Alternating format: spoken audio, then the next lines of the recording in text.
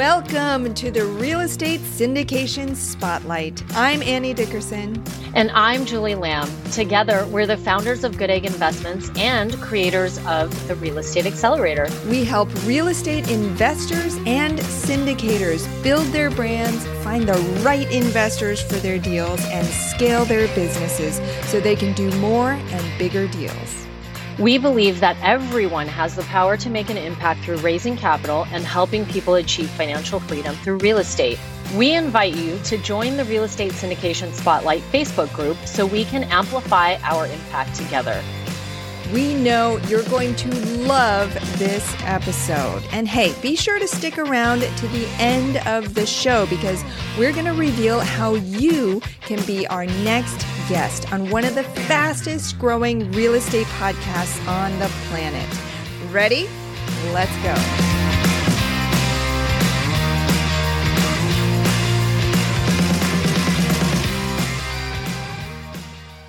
Welcome back, friends, to the Real Estate Syndication Spotlight podcast. I'm your host, Annie Dickerson, and today I'm thrilled to introduce you to Quentin D'Souza. Quentin, how are you today? I'm awesome. Thanks for having me, Annie. Absolutely. So start, Quentin, by sharing with our listeners how you got into the whole real estate space in the first place.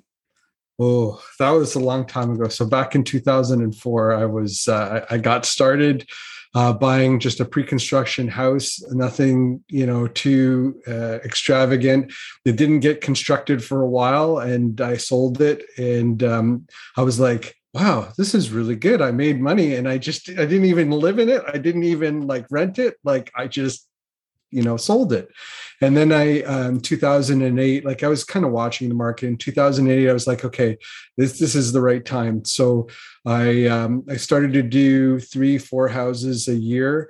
I started to get into duplexes, triplexes, fourplexes, and kind of built my portfolio.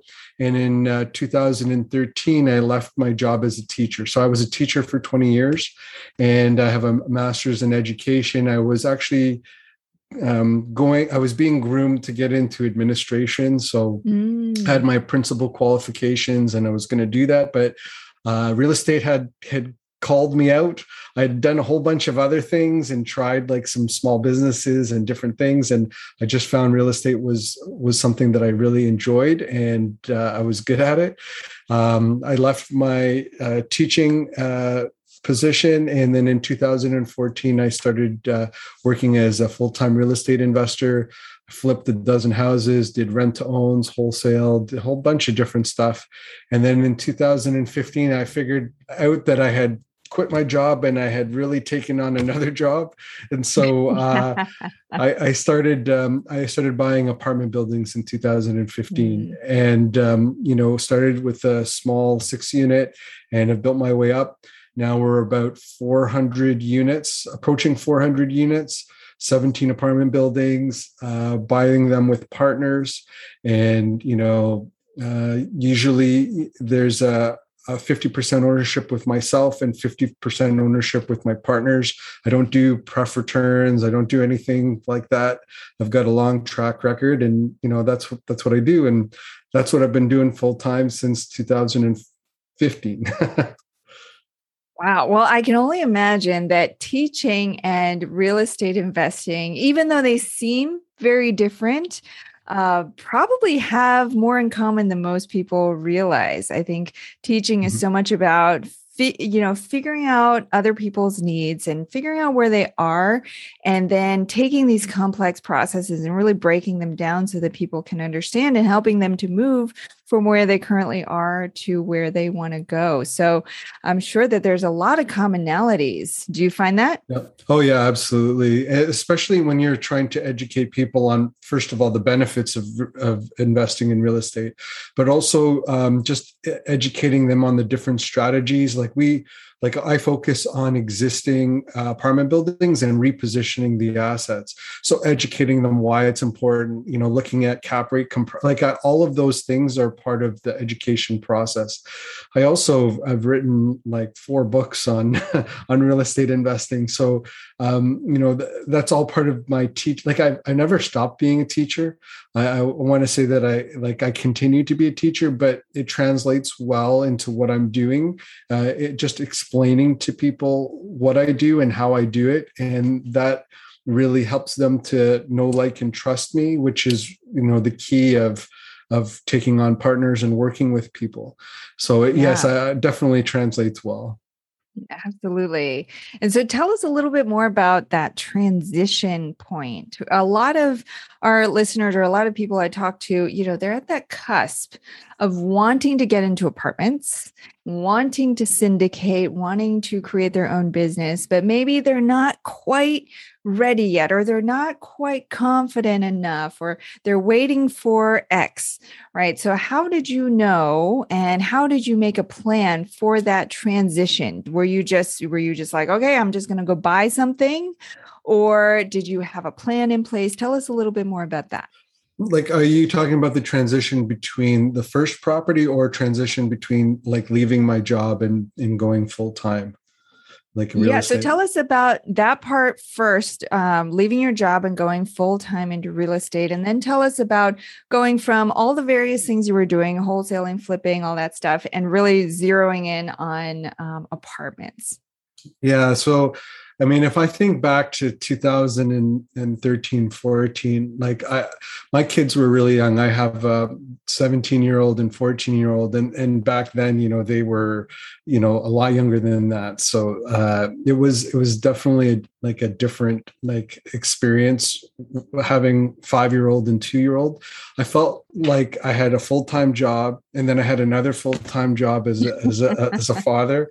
And then I had another full-time job as a real estate investor. Mm-hmm. And so those few years between 2008 and 2013, I want to say, were I worked really hard, but I was doing something that I felt that if I did now, I would see the benefit for years, afterwards. And it truthfully, it did happen like that. But it was really a challenge at the time. I felt, that there was a lot of work. Transitioning out of my job in 2013, I really had enough funds from my portfolio in order to quit, but I never did. What I did was I actually banked my paycheck, and I used our income from the real estate portfolio in order to live. And so I did that for a whole year before I actually quit. I probably, in retrospect, I should have just quit earlier, but it's, with the young kids and I just felt that it wasn't the right thing to do. But then when I proved the model, I had the support of my wife, and she was like, yeah, this works. Okay. Go for it. And then that's what I did. And then I took a break for about 2 weeks, and I got really, really bored. And then I got into a whole bunch of other strategies, which basically meant I guess I didn't really see the difference between being employed and self-employed.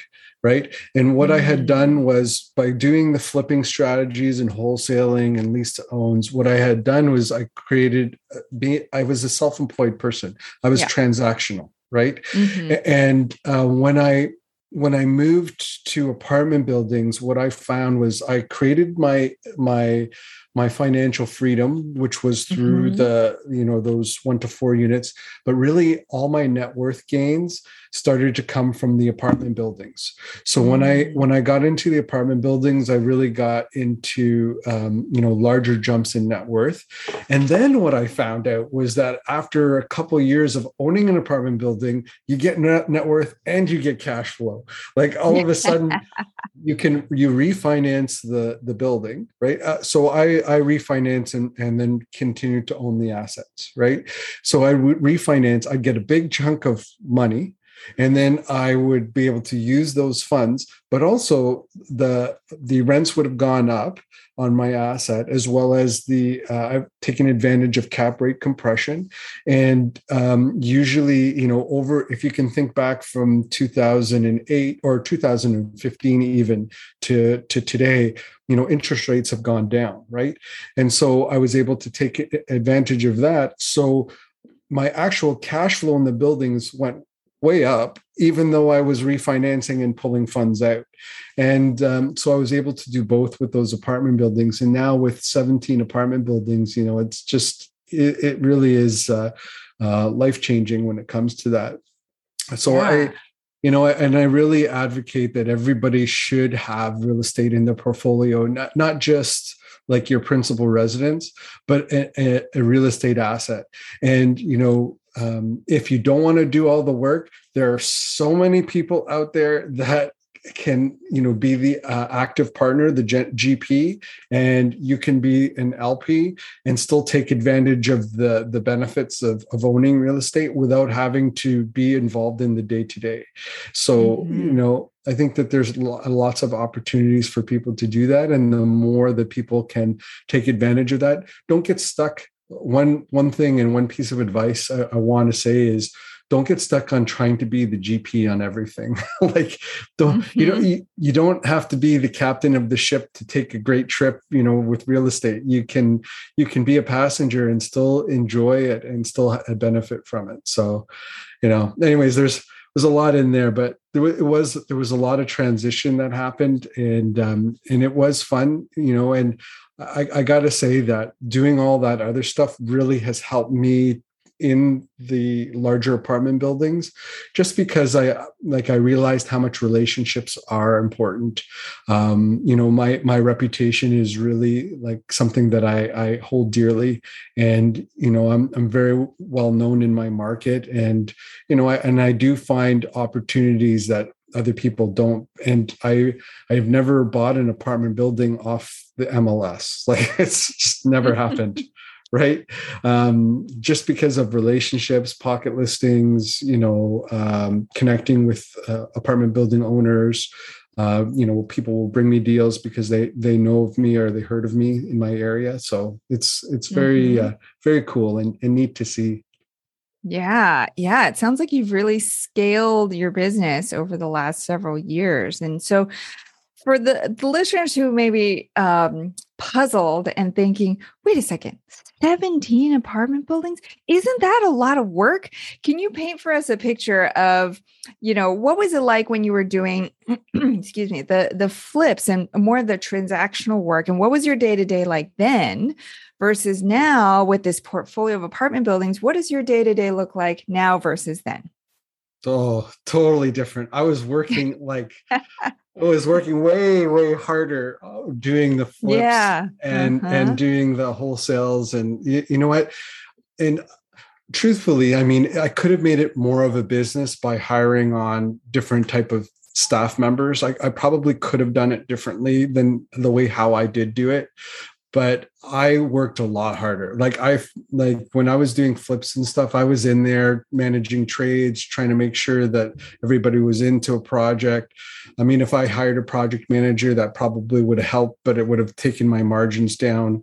But I felt like I was working a lot harder at that time, probably like 8-10 hours a day that I was doing that, then coming home and then being with my family and doing all, going to baseball and hockey and all the different things that we do.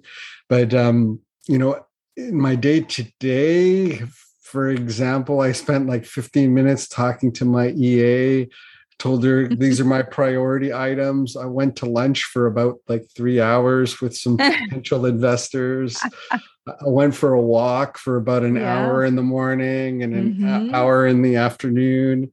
I talked to my EA again just to catch up on what was done and what needs to be done. Talked to my property manager and said, was there any items, another 15 minutes? And then I hopped on this podcast with you. So this, and then we're going to go out for dinner. So it totally different. Like it is. And because I'm not you would be surprised, but with all the assets that I own, and I'm at about 80 million in assets now, that we have. I'm in the background, but I have a lot of other people who are doing the day-to-day for me. Because when you scale to that level, all of a sudden it's just not possible for you to do everything yourself. And even if you did, you couldn't scale. You would never be able to get to that level. You could get to maybe 80, 100 units yourself, but you wouldn't have a life. So really you have to create a business, and it's much different than those other transactional pieces of being a flipper or a wholesaler. And don't get me wrong, like those are okay for people to do, but just remember what you're doing is transactional. You're not creating wealth, you're creating income. And there's a big difference. I created income, and it was great income, but it's not wealth, right? If I look at my portfolio today, like we probably do about 1.2 million in mortgage pay down every year. Like that's mortgage pay down. That's nothing else, right? Like I can breathe, and like my properties are getting paid down, right? And it's probably and that's something that you can't do when you're doing transactional stuff, right? It just, unless you create a business around it, then really what you do is you just become self-employed. And it's really about getting to that in that cash flow quadrant, right? Like it's about getting from one side to the other, creating a business or being an investor, right? That's why that's why I was saying about the limited partnership. You can skip a whole bunch of steps if you get into the limited partnership side, because even for myself, like everything that I do, I focus on Ontario in Canada, right? So that's all my portfolio. But I invest in the US too. I have a few properties in the US, but in the US, I'm an investor. Like I participate in limited partnerships because I understand real estate.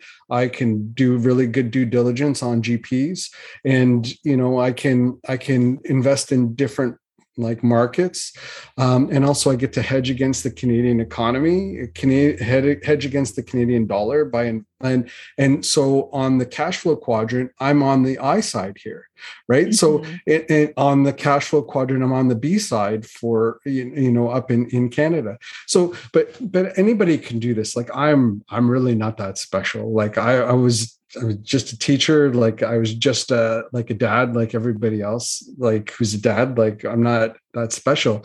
But the thing is, like I was determined to do it. My personality is I don't take no very well. Like I work hard to get to yes. I deal with lots of different like banks and, different people from, municipalities, governments, just trying to work to get to a yes. And that's what I focus on doing. And now I get to focus on relationships with people, which is something that I enjoy the most, right? I enjoy going for lunch and, talking strategy, and maybe we do business together and maybe we don't, right? But I'm very much aligned with, I know who my partner is. Like today I had a great lunch with a really great couple of guys, but we're looking for developers, and I'm not a developer, right? I am very focused on repositioning existing assets. That's what I do. And a developer is somebody else, and that's okay. Maybe we could have done like a 15 million deal together, but that's not what I do, and I'm not going to change what I do to make myself pretty for this particular person, right? You got to know your lane, and that's where the riches are, is in the niches. And if you keep moving around and you're doing a little bit of this, a little bit of that, which I've seen a lot of people do, then you're never going to get deep enough to really get to where that opportunity is. So I wanted to dig into that 3-hour lunch more with the investors. And I know you mentioned before that you, on many of these apartment deals, you're doing joint ventures. So tell us a little bit more about the structure there. Are you raising capital for these deals, or do you have passive investors for your own deals? How does that all work? Yeah, I think like in total, I've probably put $5,000 into like our entire portfolio. The way that we initially generated the down payments was through a home equity line of credit from our principal residents at the very beginning. Right. And we put 5,000. Actually, my wife still reminds me of the $5,000 sometimes, but it's funny. It's more of a joke than anything, but and then from about 2009 on, I've been working with partners. So I had partners at the very beginning. They were taking advantage of our strategy, the BRRRR strategy that we were doing back in 2009. And some of actually all of those partners now are still invested with us in apartment buildings. And so we use a very similar strategy to a syndication, but all we're doing is and it is a syndication. We have a corporation, and the corporation owns the asset, and within the corporation, we own 50% of the corporation, the shares of the corporation, and we will sell the other 50% to our money partners, and the money partners will bring the full 50%, all the funds to the project. I may contribute, $50,000 or $100,000 or something like that, but the majority will come, 2-3 million will come from our partners. And you may think, wow, they're putting all the money and you're getting 50%. And I say, well, you know what, you wouldn't have been able to find this apartment building. You wouldn't be able to transition it like I'm able to do. I've got 17 years experience in doing this. I can tell you that I know who to call. I know how to call them. I know what to do. And I have the track record. I've gone full cycle on, dozens of projects. So I have that background to be able to do that. I never offer a preferred return to anybody on anything, but I'll give you an example. We closed on 202 units at the end of July. So it was a big 7 apartment building deal. So that one was a really cool deal. But when we bought it at a cap rate of like 5.25. And we are actually, the way that we need to do it is we had to do a quick close. So we've got bridge financing into longer term debt. And so that bridge financing is great. So I'm happy with it. We've got a VTB component to it. But with our long-term lender, so we bought it at a 5.25 cap rate. Our long-term lender is going to lend to us at a 4.5 cap rate.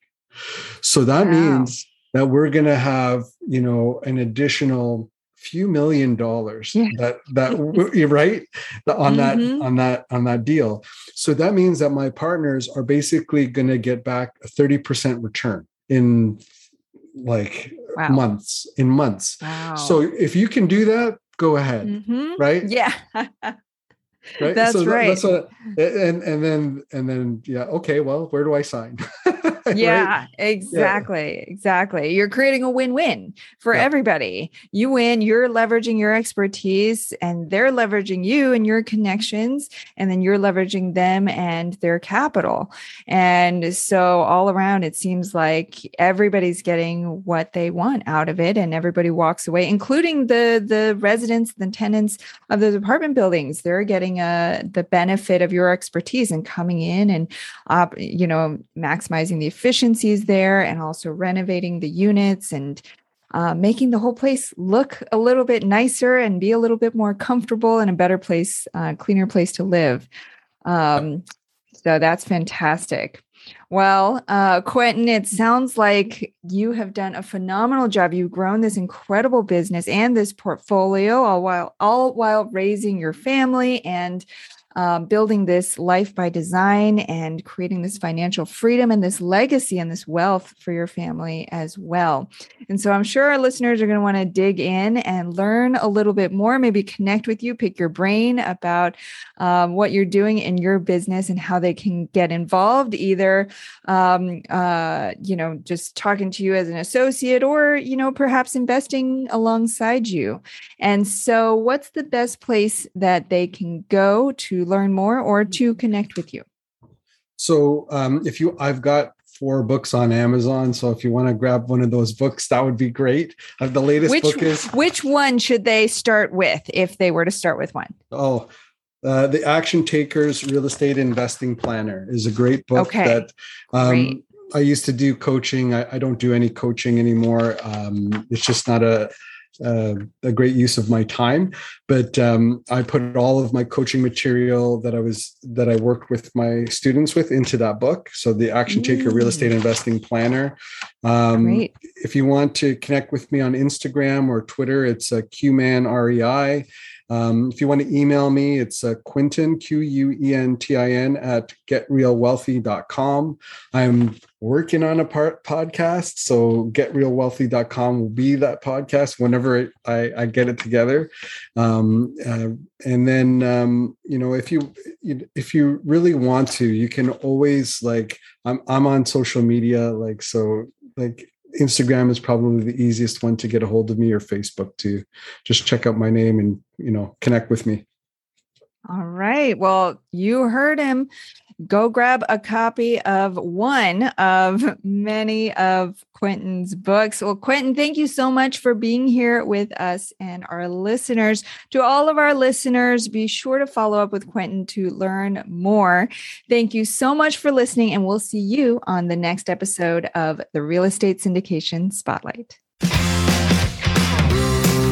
Thanks for listening to the Real Estate Syndication Spotlight.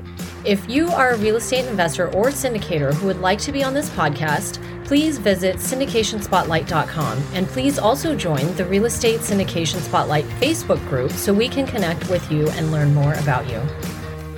And if you got something out of this episode, we'd love it if you could subscribe to this show and give us a rating and review. We promise to read your feedback and take action to continue to make this show even better and more valuable for the real estate syndication community. My name is Annie Dickerson. And I'm Julie Lamb. Thanks for listening, and thank you for being a part of the Real Estate Syndication Spotlight community.